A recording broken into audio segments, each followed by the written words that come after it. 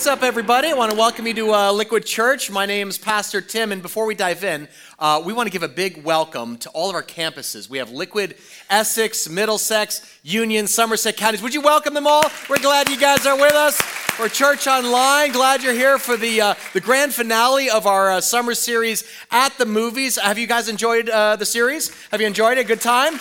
Yeah, you just want more free popcorn, right? Let's be honest, right? Hopefully you've gotten a glimpse of God's heart really behind some of the Hollywood hits that we've been exploring on the big screen. Last week, Pastor Nathan did a fantastic job dissecting the movie Lion, but today I think we've saved the best for last because today we're going to dive into the best-selling story, The Shack. Now, I just need a quick show of hands. How many of you read the original book, The Shack, when it came out? Okay, this is about 10 years ago. Okay, yeah, a lot of hands there. Before it was a movie, The Shack was a little book by an unknown author, a Canadian guy named William Paul Young. And he actually wrote The Shack as a Christmas gift for his 6 children. He had no intentions of it being published. He just wanted to write a creative story as a way to communicate the love of God in a creative way to his kids. And so he actually, Young, typed out the story, the manuscript on his computer, printed it out at home, and went to his local Kinko's to make copies of it. That was his grand idea. I'm going to make copies of it for Christmas Eve and give it to my kids. And a few of his friends got their hands on it, and they read it, and they said, Paul, you have to release this to the general public. It's that powerful. And so they went to publishers, and of course they all rejected it because they're like, nobody knows who you are. And so in 2007, William Paul Young self-published the story, and a year later it blew up.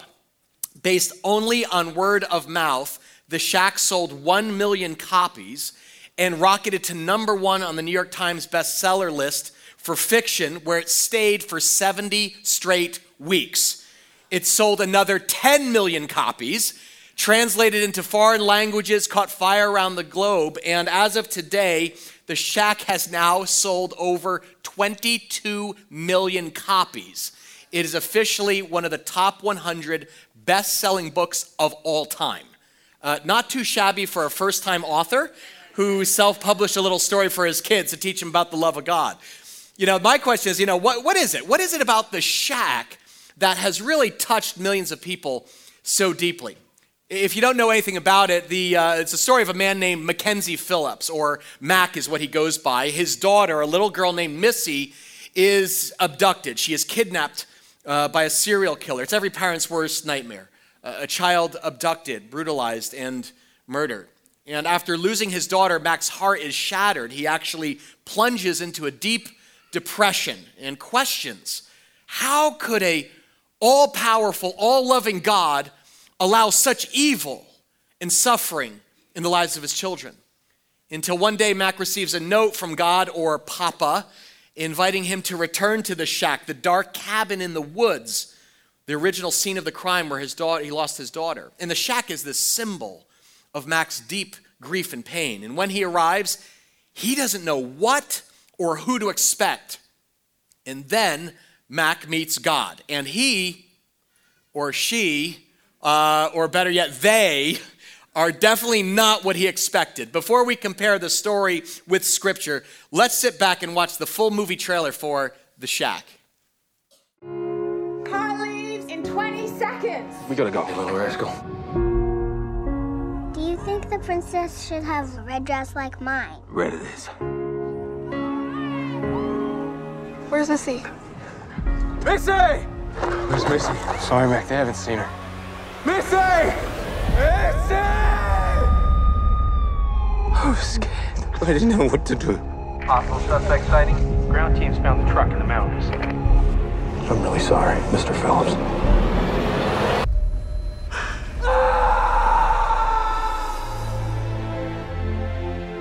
You want some help over there? I'm okay. I'll have some dinner tonight. Maybe next time. I'm sorry. I'm so sorry. We've lost so much already. I don't want to lose you too. The letter showed up in my mailbox with no tracks in the snow. You're not thinking about going back there, are you? I gotta do something. You know this isn't a good idea. It's crazy, but this is all I got. Got a fire going inside if you want to warm up. Mackenzie Allen Phillips. I've been looking forward to this. Do I know you? Not very well, but we can work on that. This is incredible. He's still having a hard time believing this is real. Why did you bring me here? There's no easy answer that'll take your pain away. Where were you when I needed you? I never left you. I never left this. Ain't it just like a tear to go and blur? You want me to forgive him? I want him to hurt like he hurt me. Like glass. You want the promise of a pain-free life. There isn't one. Yeah, when the pain. You can do this. I can't. Not on your own, you can't. This is your flying lesson.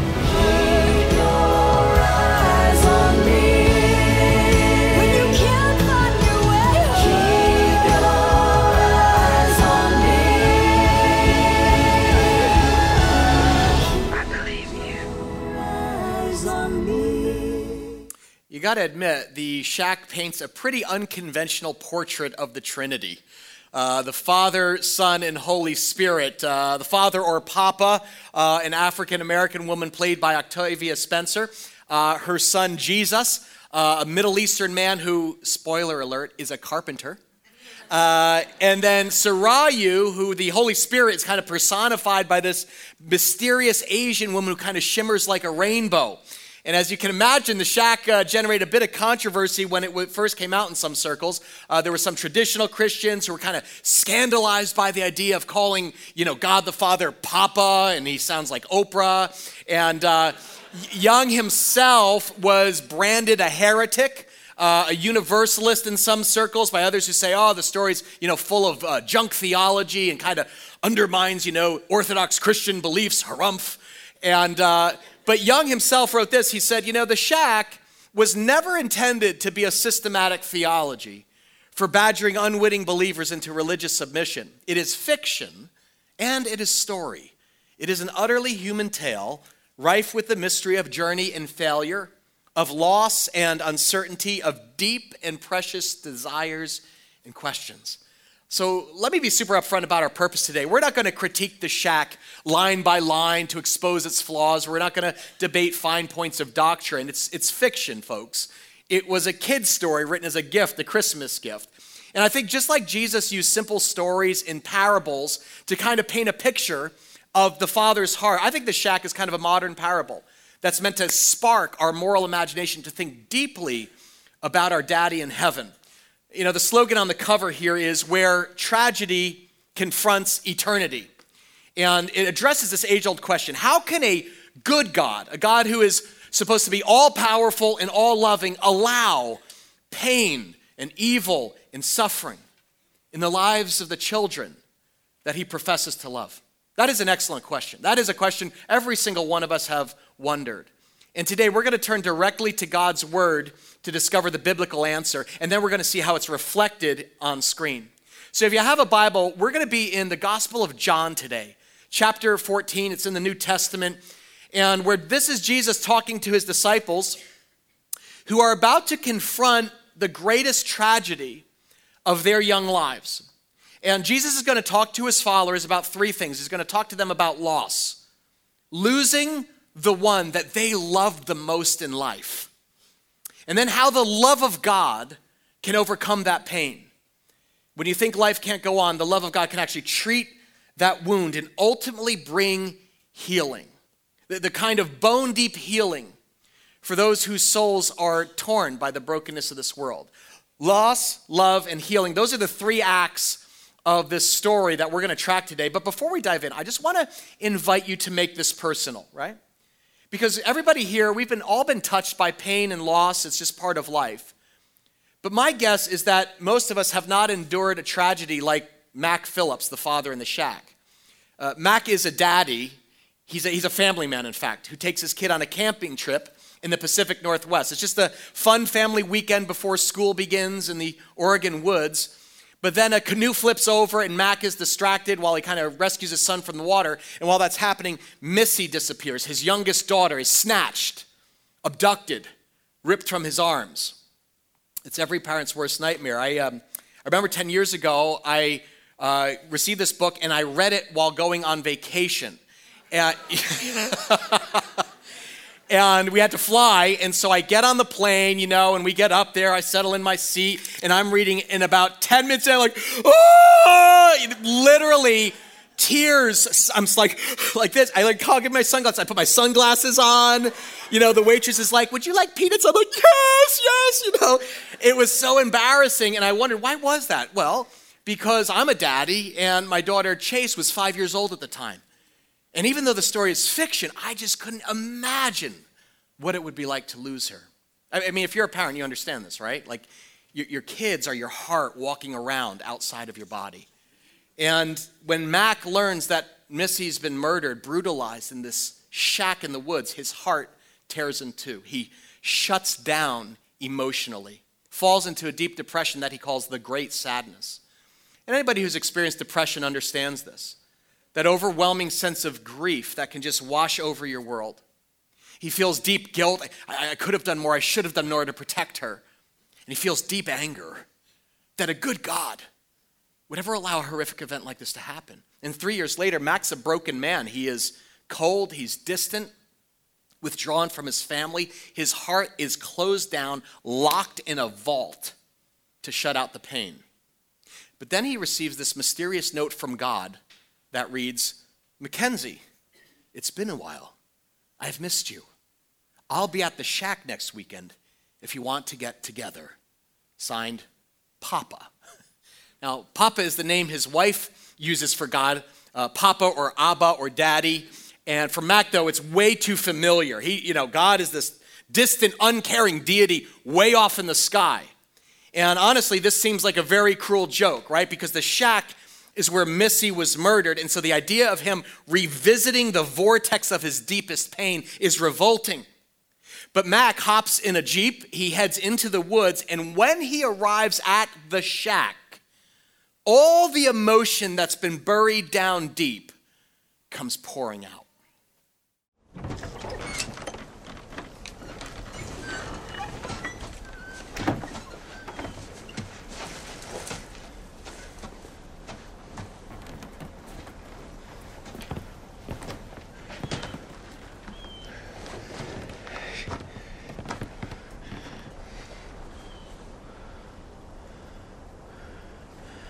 Where are you?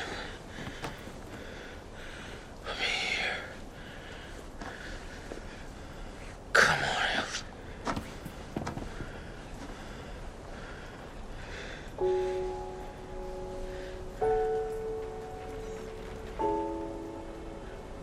You couldn't even let us have her body buried properly. You coward.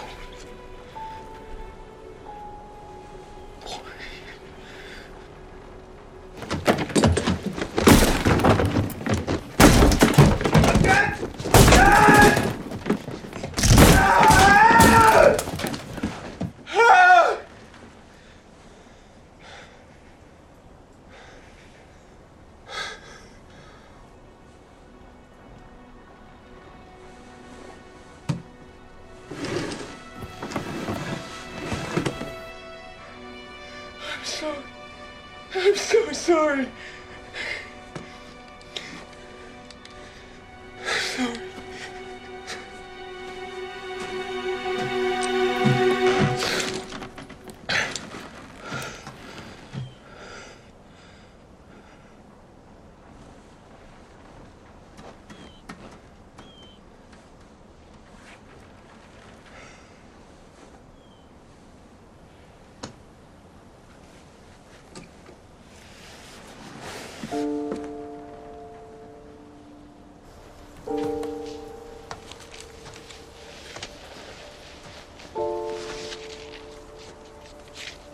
You led me here, and you don't have the guts to show.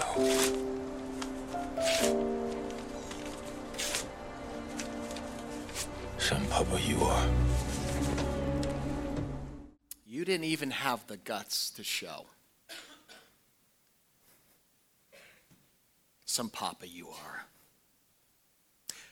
I wonder, what's your shack? What is the painful event or painful season of life that makes you question God's goodness? As a pastor, I'm privileged to be present at a lot of painful situations. I've been at the hospital when that day that a mother delivered her first child and the baby was stillborn. And the parents, on the day they were supposed to be celebrating life, had to make funeral arrangements. There's no words. I've been there when a child goes into surgery for a heart malformation. I've been called when an adult parent, an adult, disappears into the mental fog of Parkinson's or Alzheimer's. There's no words. Or somebody's hit by a drunk driver. It's tragic. There's no words. Last winter, a close friend of mine lost his uncle to a heroin overdose. And when we got together for coffee, he said, "Tim, I'll never forget it because I discovered him in the basement on the couch, and the needle was still stuck in his leg." He said, "I will never get that image out of my head for the rest of my life." It's an understatement to say terrible things happen in this world, tragic things, horrific. Children are abused by alcoholic parents.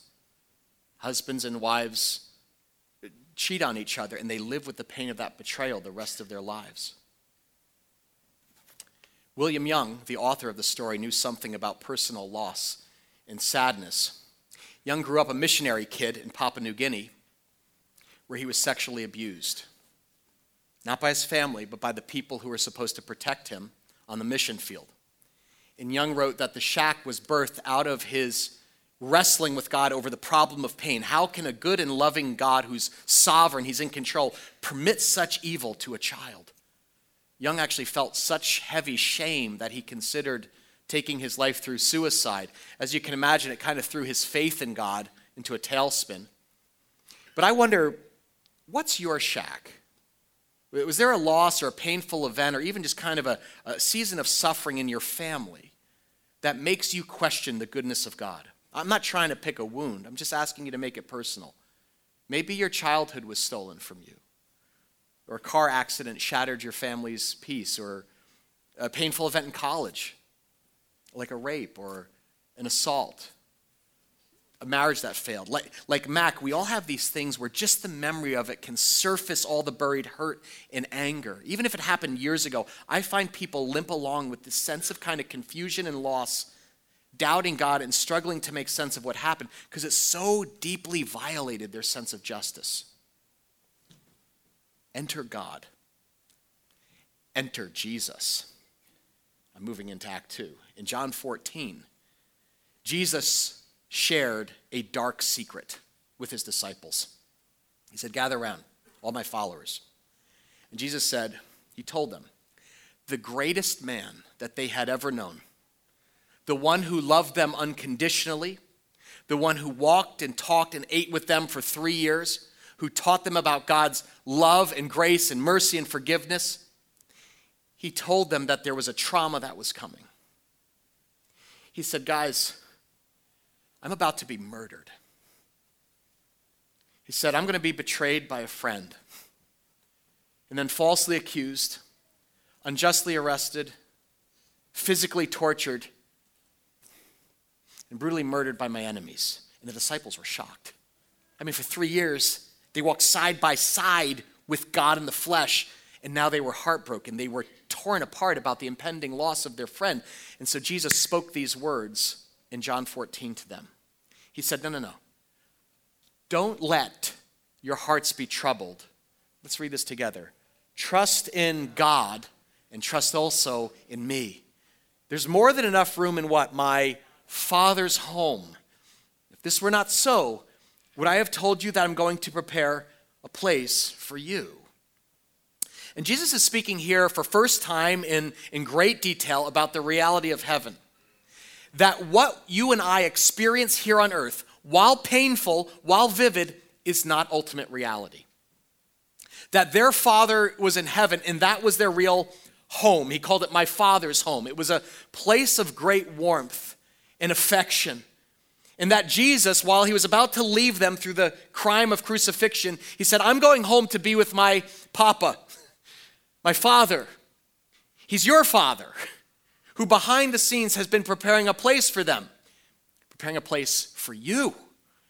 He says, when everything is ready, I'll come and get you so that you will always be with me where I am. Oh, we don't know, Lord, Thomas said. We have no idea where you're going, so how can we know the way? And Jesus told him, I am the way, the truth, and the life. No one can come to the Father except through who? Me, the Son. In other words, how do you get to the Father? Only by following the Son. If you follow Jesus, you'll meet Papa. And that's exactly what Mac does in the movie. The moment Mac steps out of that dark shack into the light of the forest, he meets this strange Middle Eastern man who says, come on, follow me. He says, to where? To Papa's house. And the snow and the ice begin to melt away and the wildflowers start blooming. And as Mac follows Jesus deeper into the forest, they come to this beautiful little cabin in the woods next to a lake. Is Mac dreaming? Or is he about to come face to face with his true Father, the Son and the Holy Spirit? This is what he discovers.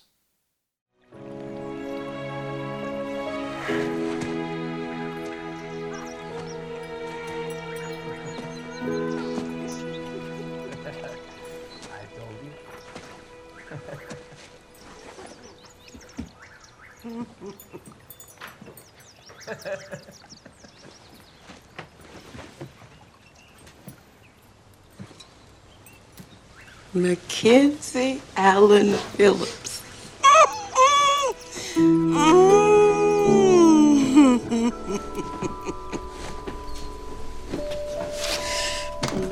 My. Look at you. Do I know you? Not very well, but we can work on that. I've been so looking forward to this, to finally see you face to face.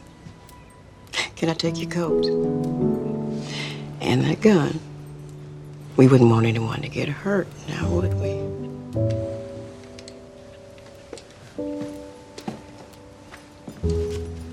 I understand. It's confusing. We all do. We will do this on your terms and time. You saying that you're I am. the I am? I am that I am. Look at that. Already quoting scripture. And you bet my son. Ready to see you, Mac. Your son? Of course. And Sarah, Sarah who? Sari. It means a breath of wind. Right. So, which one of you is... I am. And you have no idea how much I love you.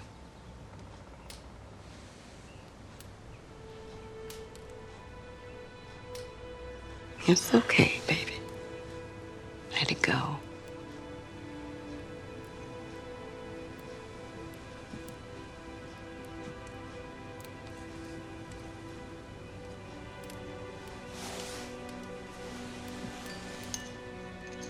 we all collect things we value, don't we? I collect tears.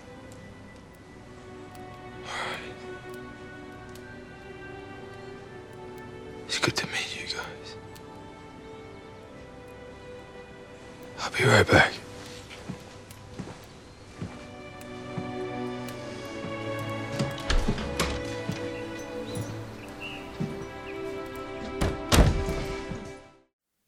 Again, not your most traditional portrayal of the Trinity, but it may be more biblical than you think. Psalm 58 says this about God: "You keep track of all my sorrows. You have collected all my tears." Where? In your bottle. You have recorded each one in your book, which is simply to say, when his children are in pain, God sees. The Father cares, and he is deeply moved when his children suffer. I mean, let me ask, what do you think God is doing right now? Like if you were to peer up into heaven, how do you envision God? I mean, right now on Sunday morning, what is he doing? See, there's this popular myth that God is here's where God is right now. He is seated on his throne. Well, what's he look like? Well, he's an old man with a white beard, and he's kind of looking down on earth, vaguely annoyed, in disapproval, distant, remote, detached, expressionless. All alone in the sky with his arms folded, kind of looking down on ants like us. It's very annoying. You're very disappointing. The reality is, this is nothing like what the biblical God is like. The God of the Bible, for starters, is not all alone, and neither are you. The God of the Bible lives in passionate, loving, vibrant, electric community, in deep relationship, a fellowship of hearts. Understand, if you peel back the cosmos, at the center of the universe that creation was born out of, you will not find a math equation or a scientific formula. It is a father and son in perfect relationship, bound by the loving bond of the Holy Spirit. Father, Son, Spirit, 3 persons. It is a family of love in the Father's house. A papa rich in mercy. A son who loves his Abba and obeys him perfectly. And the Holy Spirit uniting all of them in perfect love. I'm talking, of course, about the Christian Trinity.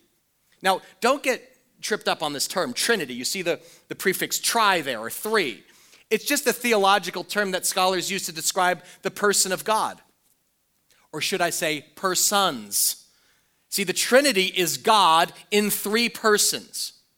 I remember in college, they gave me this diagram. Let me show this to you. Ever see this diagram?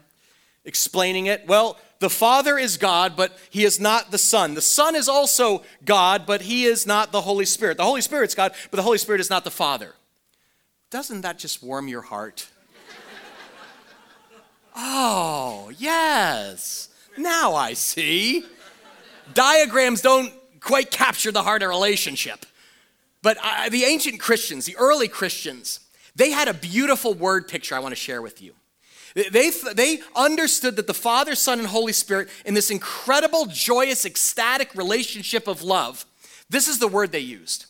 Perichoresis. Can you try to say that? Perichoresis. You see peri, like perimeter, it means circle. And then you see the word chorus here, it means singing and dancing. So they said, we use the word perichoresis to describe the Trinity. In other words, it's a group of people who are so in love with each other that there is such joy that they dance and they sing in this amazing, colorful, vibrant world of love, that which actually the love is what explodes the universe into existence. It's why you were created, to join the circle dance of God. Whoa.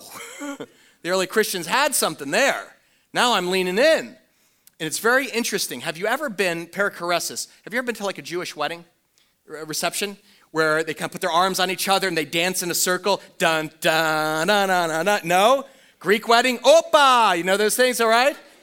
It's this beautiful picture of the life of God, of what he's doing right now. It is Father, Son, Holy Spirit, completely united, self-dependent, self-giving, joyful. There is no power struggles in these relationships. There's no hierarchy. This is the eternal family from which you were made, and the one for which you were made to enjoy forever. To become a Christian meant to join the perichoresis, the divine dance of God. Sound too good to be true?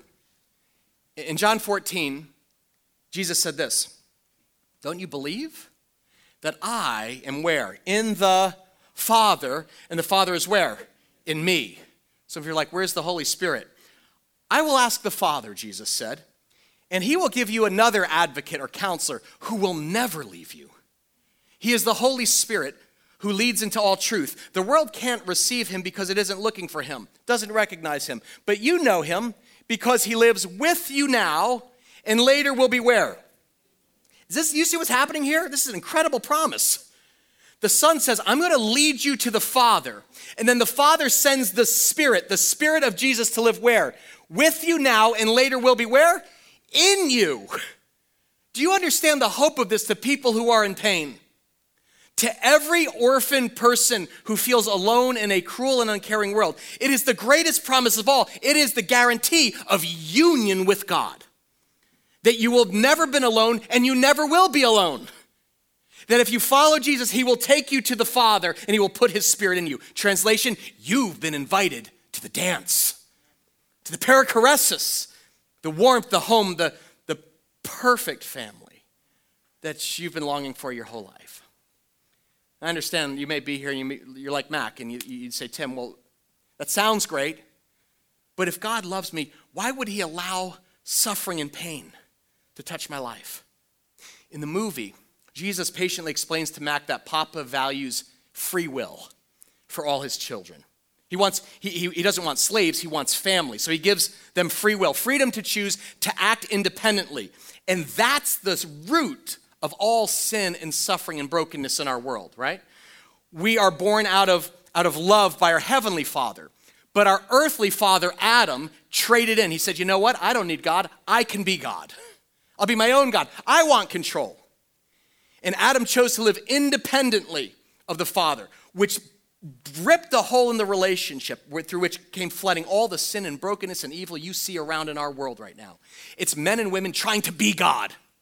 Instead of letting their Father be God and judge the world, we take his place. I'm going to determine right from wrong and typically tip the rules in my favor. But God never designed you to live independent of him. You are a dependent creature, commanded by Jesus. Trust in God, the Father, and trust also in who? Me. See, when you trust that God is good at his core, Jesus says, even your pain can be redeemed. Oh, even God can use that in your life to work incredible good. But that's easier said than done. I mean, when your little girl is taken, you've got hard questions for God. But the good news is, Papa has answers. You're the Almighty God, right? You know everything. You're everywhere, all at once. You have limitless power. Yet somehow, you let my little girl die. When she needed you most. You abandoned her. I never left her. If you are who you say you are, where were you when I needed you? Son, when all you see is your pain, you lose sight of me.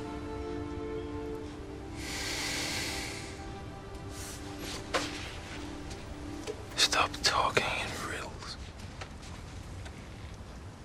How can you say that you will help me when you couldn't help her? And because of you, she's gone. Unless you can change that, I will never be free.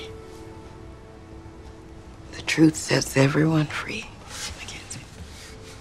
And the truth has a name. He's over in his woodshed right now, covered in sawdust. Truth? I know that story. You left him, too. Seems like you have a bad habit of turning your back on those you supposedly love. I'm not who you think I am. He said it himself. My God, why hast thou forsaken me?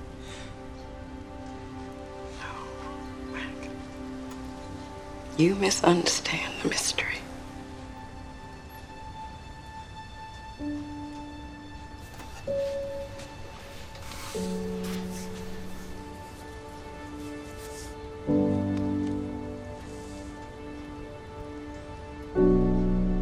Don't ever think that what my son chose to do didn't cost us both dearly. Love always leaves a mark. We were there together. I never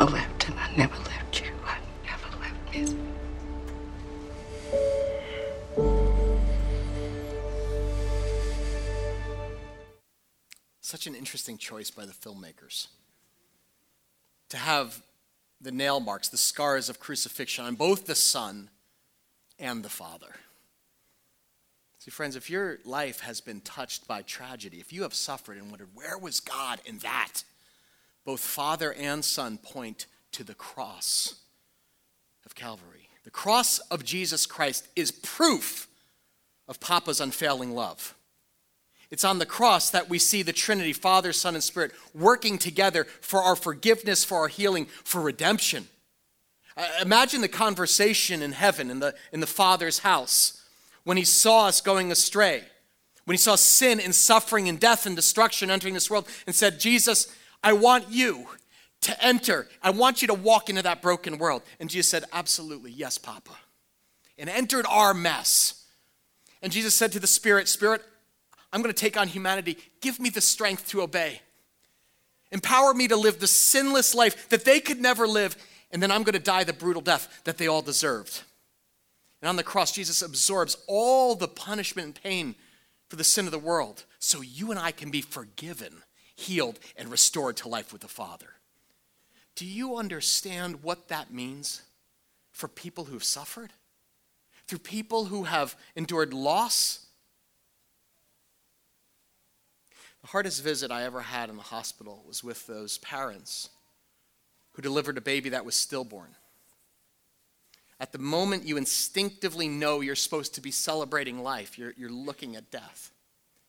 And I'll never forget when the nurse took that child and laid him on the chest of his mother to hold him. And the father just wept. As a pastor, there's no words. Like, there's no seminary training that prepares you for that moment because it's so wrong. It so deeply violates everything that you and I instinctively know life is supposed to be about on this earth. And then they look to me to pray or say a word of comfort. And I remember telling them and saying, I am so sorry. I could never explain why this happened. But I know this, that your God is a father, and he knows what it's like to lose a child. He lost his only son, and because of his son, we're going to see your child again. That's the power and the hope of the cross, amen? That this life is not all this there is. That 2,000 years ago, your great Papa of love allowed his only child to be taken, abducted, brutalized, and killed. And the Trinity was torn apart. And in the tearing of that, it opened the way for us to be restored to the Father. Because Jesus was raised from pain and death, you and I have hope, we will too. We have hope. We will be reunited, not only with the Trinity, with our family, but with those we love. Well, where are they right now? If they follow the Son, we know they're at the Father's house waiting for you. Jesus promised his followers, he said, since I live, you also will what? Live. When I'm raised to life again, you will know that I am in my Father, and you are where? In me, and I'm where? In you. Translation, all the tragedy and pain we experience on this side of earth will be redeemed one day in heaven. When God lifts the veil of eternity and we see the home that you and I have been longing for. In the shack, this is the moment that Mac meets Missy. God gives him a glimpse of her new family in heaven.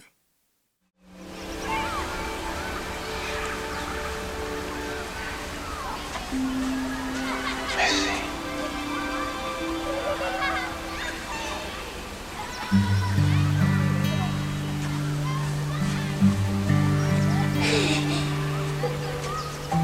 She can't hear you. Did she see me? No. But she knows you're here. She okay? More than you know.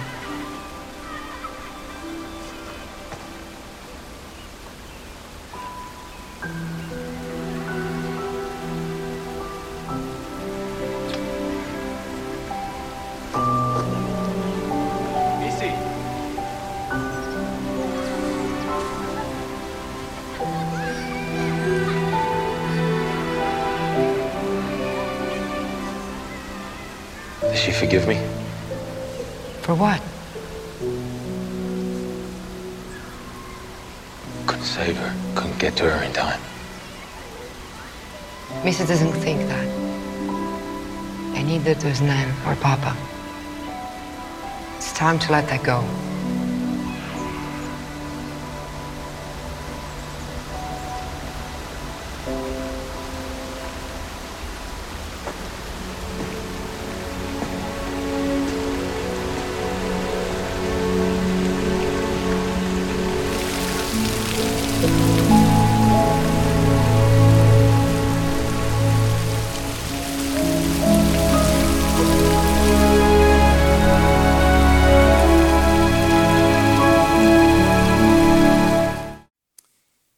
There's a line that I underlined 10 years ago as Max sits with Papa and realizes that he's not the uncaring monster he thought, but the perfectly loving father that Jesus promised.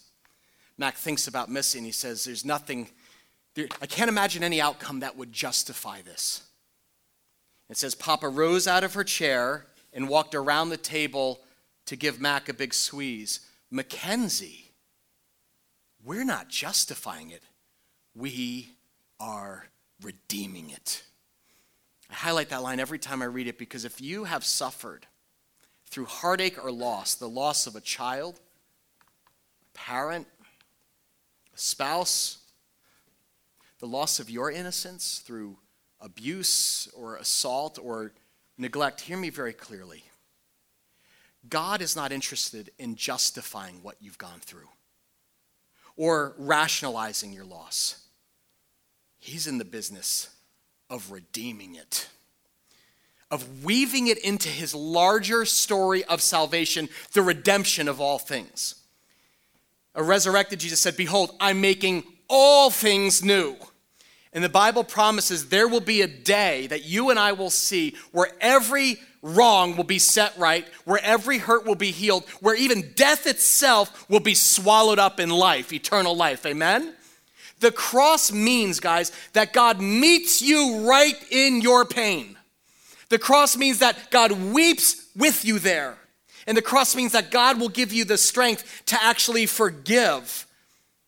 And with faith in Christ and strength by the Spirit, God can redeem even the darkest situations, guys. Do you know what redemption is? Everyone hears this term redemption, and it sounds all religious-y. Here's simply what it means. It's a second chance. It's when something painful in your life happens that you would never choose, but God takes that garbage, he heals your wounds, and then he transforms it. He uses it to help others. Redemption is, what's redemption? Redemption, I'm holding it. Redemption is the author of this book, Paul Young, suffering sexual abuse as a child and 38 years later, discovering a Savior who took his shame on the cross and healed his heart. And then he writes a book that draws 22 million people to the Father heart of God. That's redemption, amen? That's what redemption means. That's full redemption. You know what full redemption is? Full redemption is making the devil sorry he ever messed with you in the first place. Because now your wounds are used as a source of healing in the life of others. Only Papa has the power to do that. So no matter what you've gone through, Jesus can heal your deepest hurts. Some of you have a lump of anger. He can melt that with his grace. And he can even give you the power to forgive. You have to let go. You have to let go of your right to play God, your right to take revenge, your right to be bitter, your right to get even. And say, Abba, I can't do this. Give me the strength to forgive those who've hurt me, who've caused me pain. That's the only time that bone deep healing can really take root. So no matter what you've gone through, understand, you don't have to just limp through life all alone, feeling hurt or helpless. The truth is you have never been alone. And if you follow Jesus, you will never be alone again. Do you understand where he's leading us, guys? You and I are going to the Papa's house. He's preparing a place for us, so no fear. In John 14, Jesus ends with these words. I think they're written straight to our heart. He says, lean in. I'm leaving you with a gift, peace of mind and heart. And the peace I give is a gift the world can't give. So don't be troubled. And don't be what? Afraid. It's only when we confess our fears, our failures, all of our hurts and wounds, and in faith trust the Father to redeem them. Guys, you may never know on this side of earth why that happened. You may not be able to imagine how it could possibly be made right or even fit into God's plan of redemption. But if you trust that God is good all the time, you can move forward in confidence. You can join the perichoresis. You can actually feel joy, the circle dance of love that you were made to enjoy forever. After God gives Mac a vision of heaven, he gives Mac another gift, the supernatural strength to forgive Missy's killer. And that forgiveness sets Mac free. At the end of the story, after he recovers his daughter's broken body in the woods, he returns to Papa's house, finally free to entrust her to the loving arms of the Father, Son, and Holy Spirit, who safely take her home.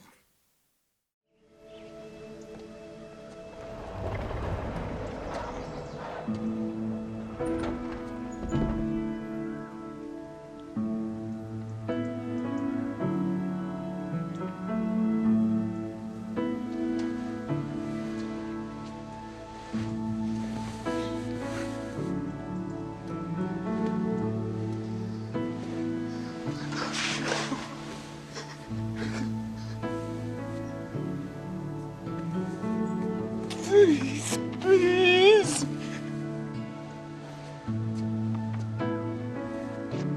I don't know where you're going, but I'll meet you there.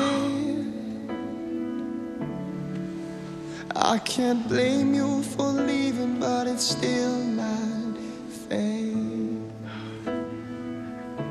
Dog. And when I don't know what to say, I sing about you.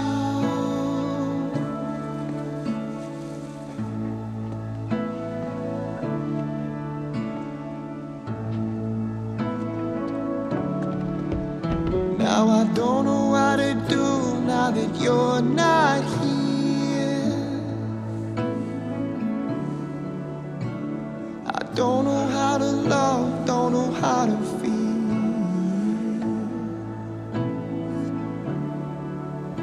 When I don't want to believe, I'll believe in you.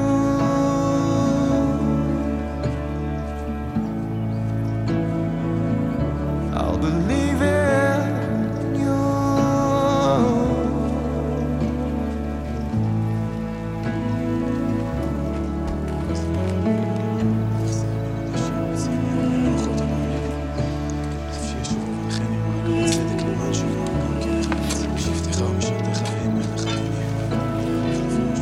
I'll believe in you.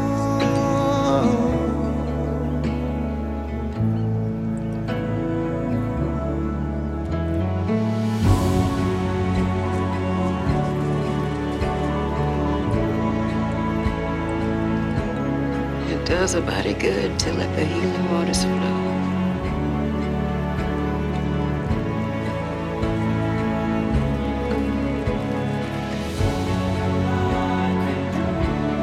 Those are your tears, Mackenzie. We've been collecting them for a long time.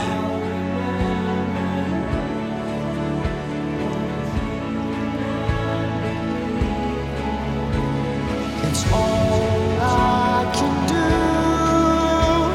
to keep you here with me. I remember you. Won't you remember? And when I don't know what to think, I'll think about you.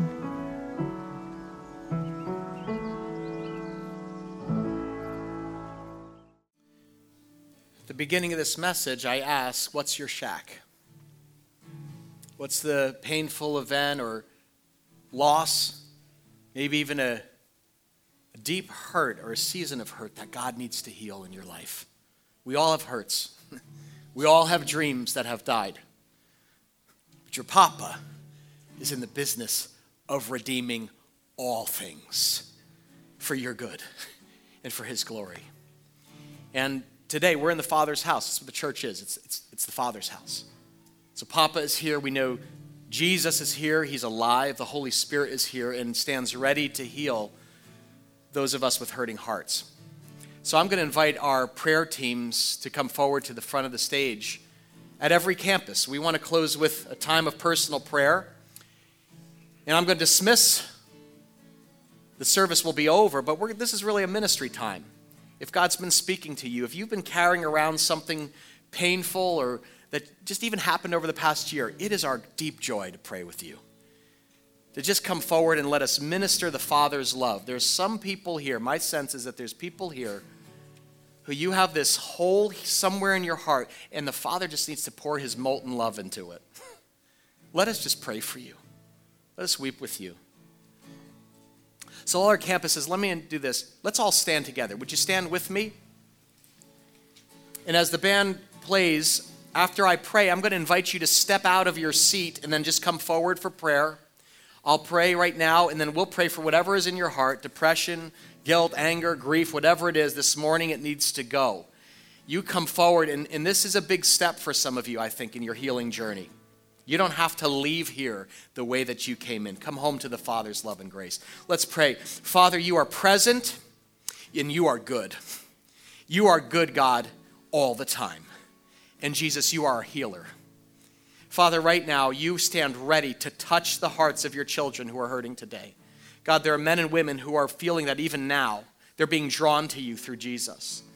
And as they come forward, Father God, I ask, in the step of faith that they take to come forward, would you meet them in their pain and declare peace to their storm, peace to their grief, Father God. Would you bring healing to their deep hurt and flood them with hope, the hope of resurrection, of a new heavens, a new earth, of broken bodies made whole and restored. Father, only you can do that work. And so we're opening our heart right now and inviting you in. We thank you for being Father, Son, and Holy Spirit. It's in Jesus' name we pray. Everyone said, amen. So this will be the formal end of our service. I'm going to dismiss you. But as you head out of your row, would you make way for people who are going to come forward to the front? And if God's been speaking to you, come on down. Meet us at the front here, and we'd pray with you. God bless you.